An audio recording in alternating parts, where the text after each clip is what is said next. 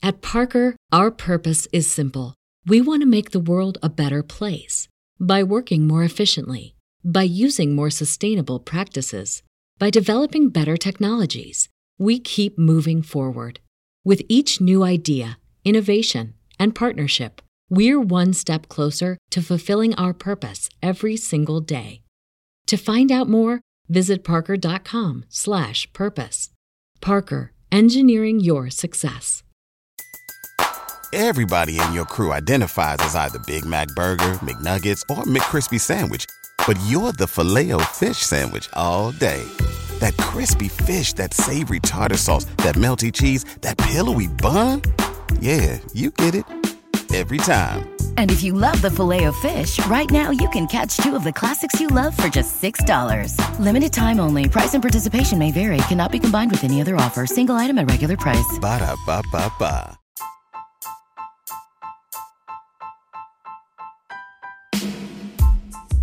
Watering hole attack draws its analogy from the water hole in a forest, where animals come themselves in search of water, even though there is a risk that predators are waiting for them at the watering hole. In watering hole attack, the attacker put pop-up ads, or browser add-ons, on a legitimate website, and waits for the users to visit the website, without knowledge of infected hyperlinks, or ads on it. Hello. Welcome to next episode of Get Certified Together program by TechnoCoff, your free online knowledge sharing community. In this episode, we will be covering the next section of the CompTIA Security Plus certification exam.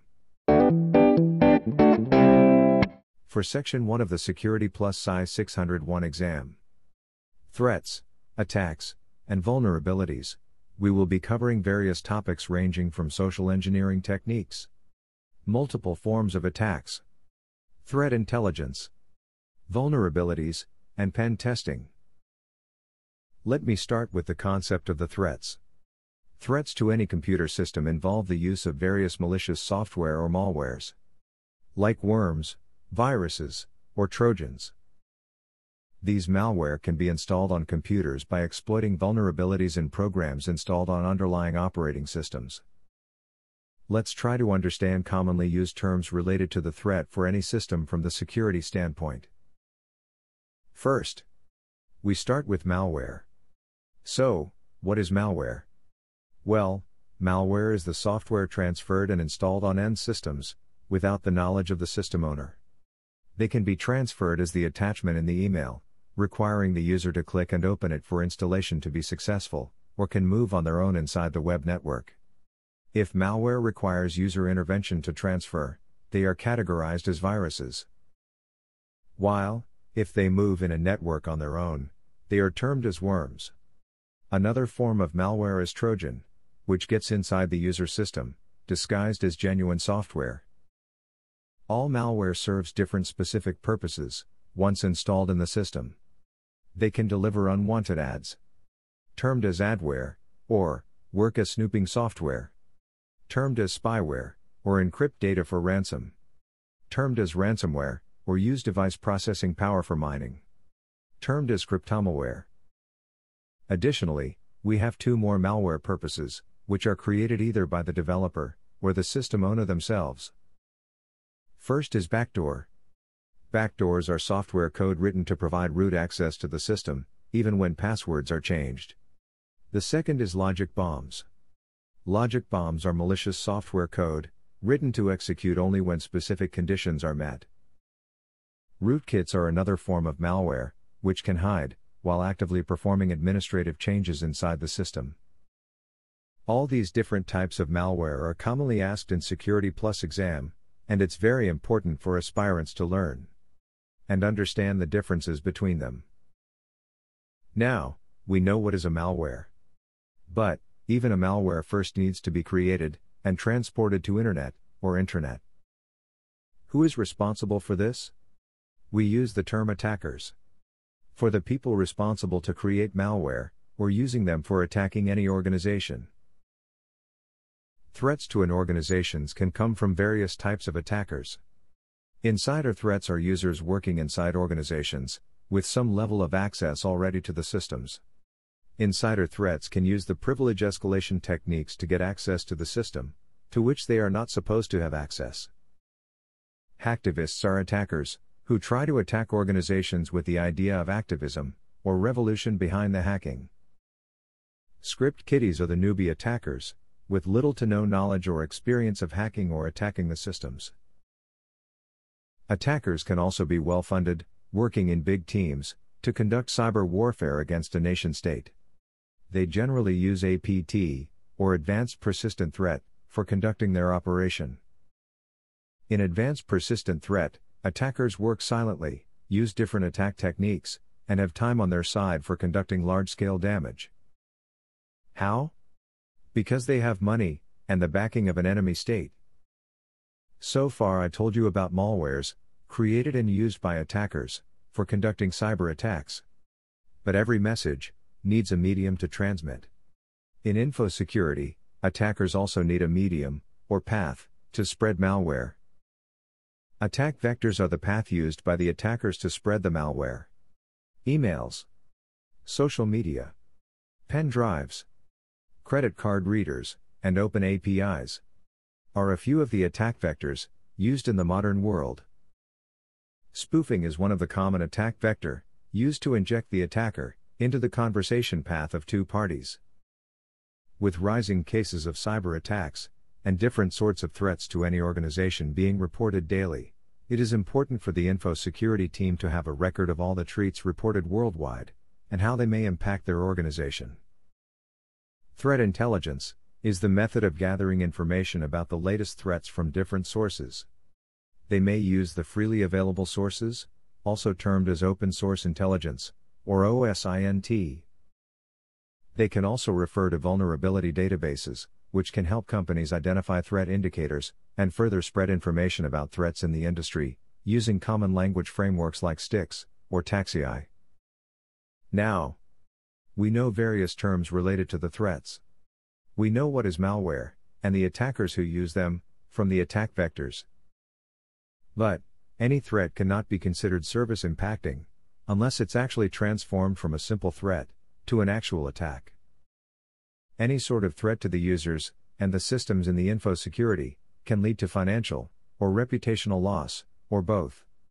Before proceeding, do remember a simple relational statement, in the words of my friend Lucy. Attacker exploits vulnerabilities to attack any organization, creating threat to them.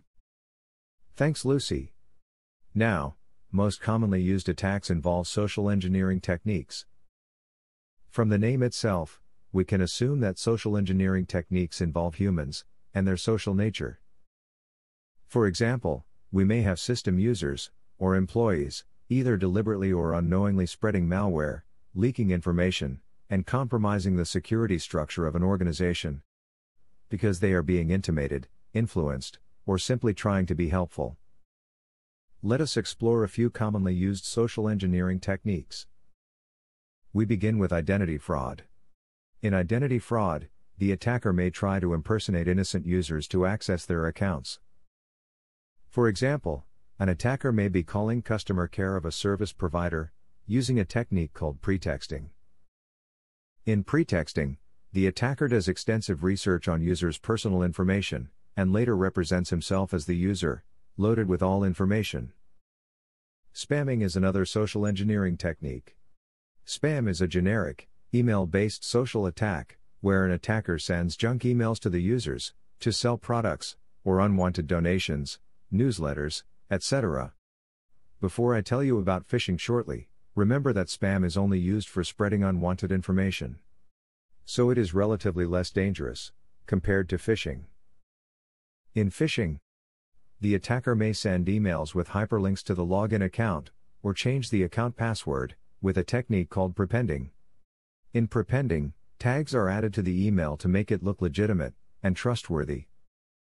Spear phishing is a more advanced form of a phishing attack, where attackers target a specific company, or department of government, for extracting information or placing worms in the system.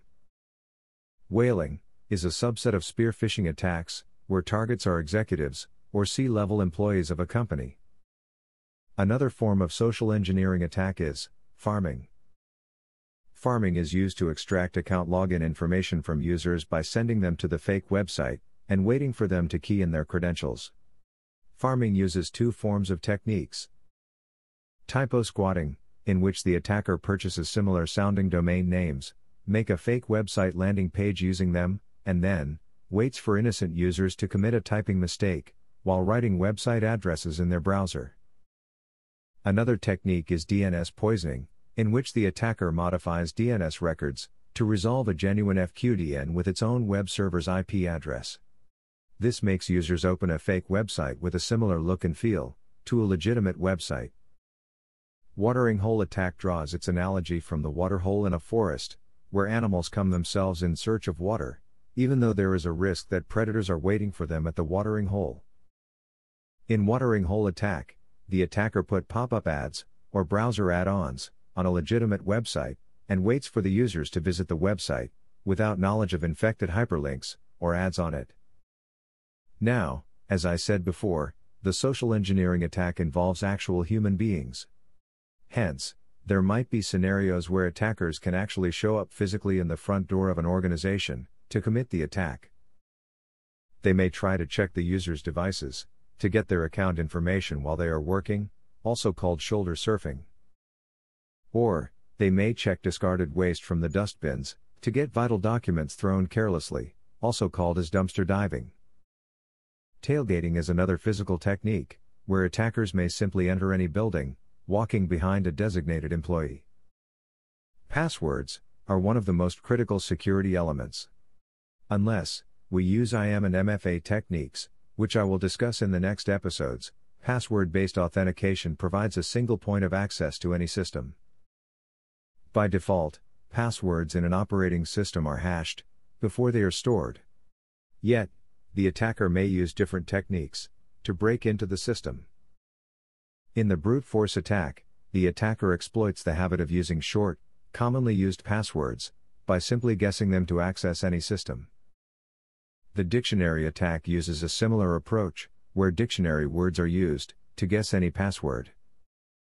Rainbow table attack is a more advanced form of attack, where the attacker has pre-computed hash values and uses them directly to guess the password of any system. Password spraying is another scenario of the brute force attack, whereby, instead of attacking a single account, the attacker tries to break inside multiple systems with similar commonly used passwords. Thus, password complexity is one of the simplest, yet strongest forms of remediation against password attacks. Password policy for any organization must force its users to have periodic mandatory password changes, stop the reuse of old passwords, ask them to create complex passwords, and block user access in case of multiple failed retries.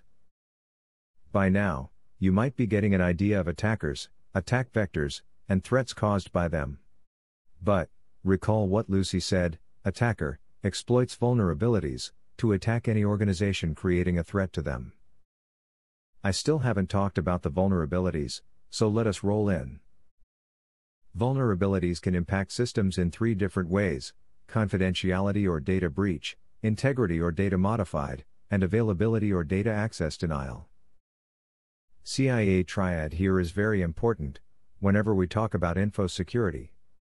Vulnerabilities can be present in the configuration of systems, architectural designs, or even part of the supply chain of the hardware or software. For determining which system have what vulnerability, it is important for the info security team to have a list of all the systems in a network. List of all systems deployed in the company's intranet is vital to ensure a regular and full vulnerability scan using any third-party software like the NES USVA scanner. This list is called an asset inventory. A vulnerability scan can be performed at the network level, configuration level, or application level, depending on the standard and policies set by the organization's info security team. The impact of a particular vulnerability on the system can be analyzed based on three criteria: its impact, likelihood, and criticality. Based on the result of the scan, we can categorize vulnerability as false positive, or wrong positive value, and false negative, or wrong negative values. Scan viewpoint of a VA scanner software is important to visualize. and understand how a vulnerability may impact the system. A scanner placed on the internet can provide a viewpoint of vulnerabilities from a hacker's perspective, and a scanner placed on the intranet can provide much more detailed information on vulnerabilities. The reason behind this is, the VA scanner on intranet has no firewall on way to access the systems.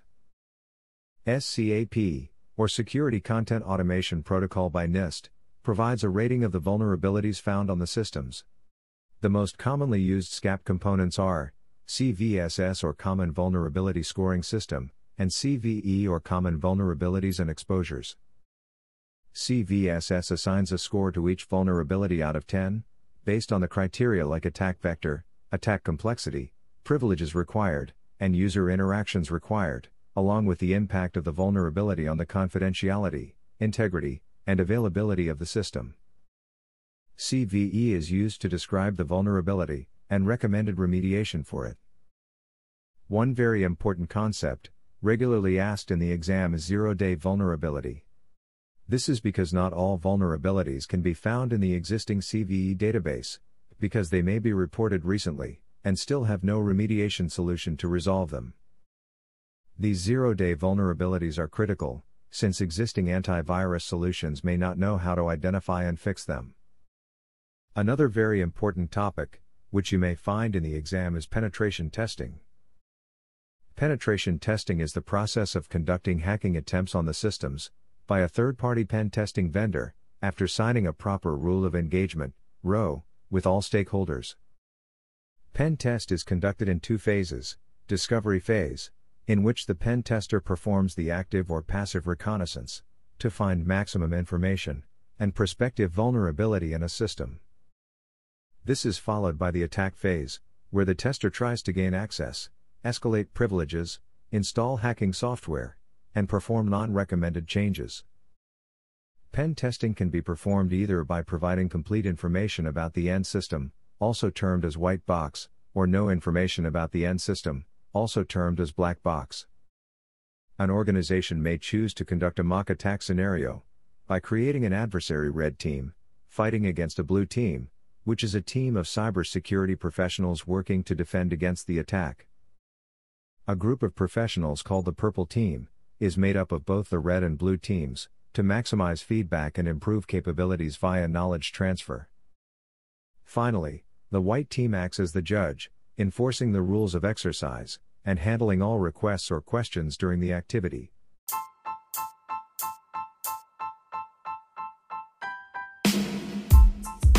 This brings us to end of the episode 2 of the Get Certified Together podcast from Technikov, on the CompTIA Security Plus exam.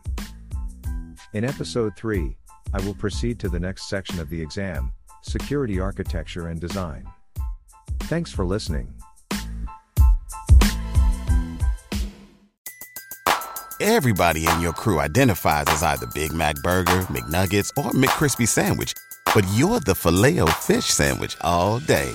That crispy fish, that savory tartar sauce, that melty cheese, that pillowy bun. Yeah, you get it. Every time. And if you love the Filet-O-Fish, right now you can catch 2 of the classics you love for just $6. Limited time only. Price and participation may vary. Cannot be combined with any other offer. Single item at regular price. Ba-da-ba-ba-ba.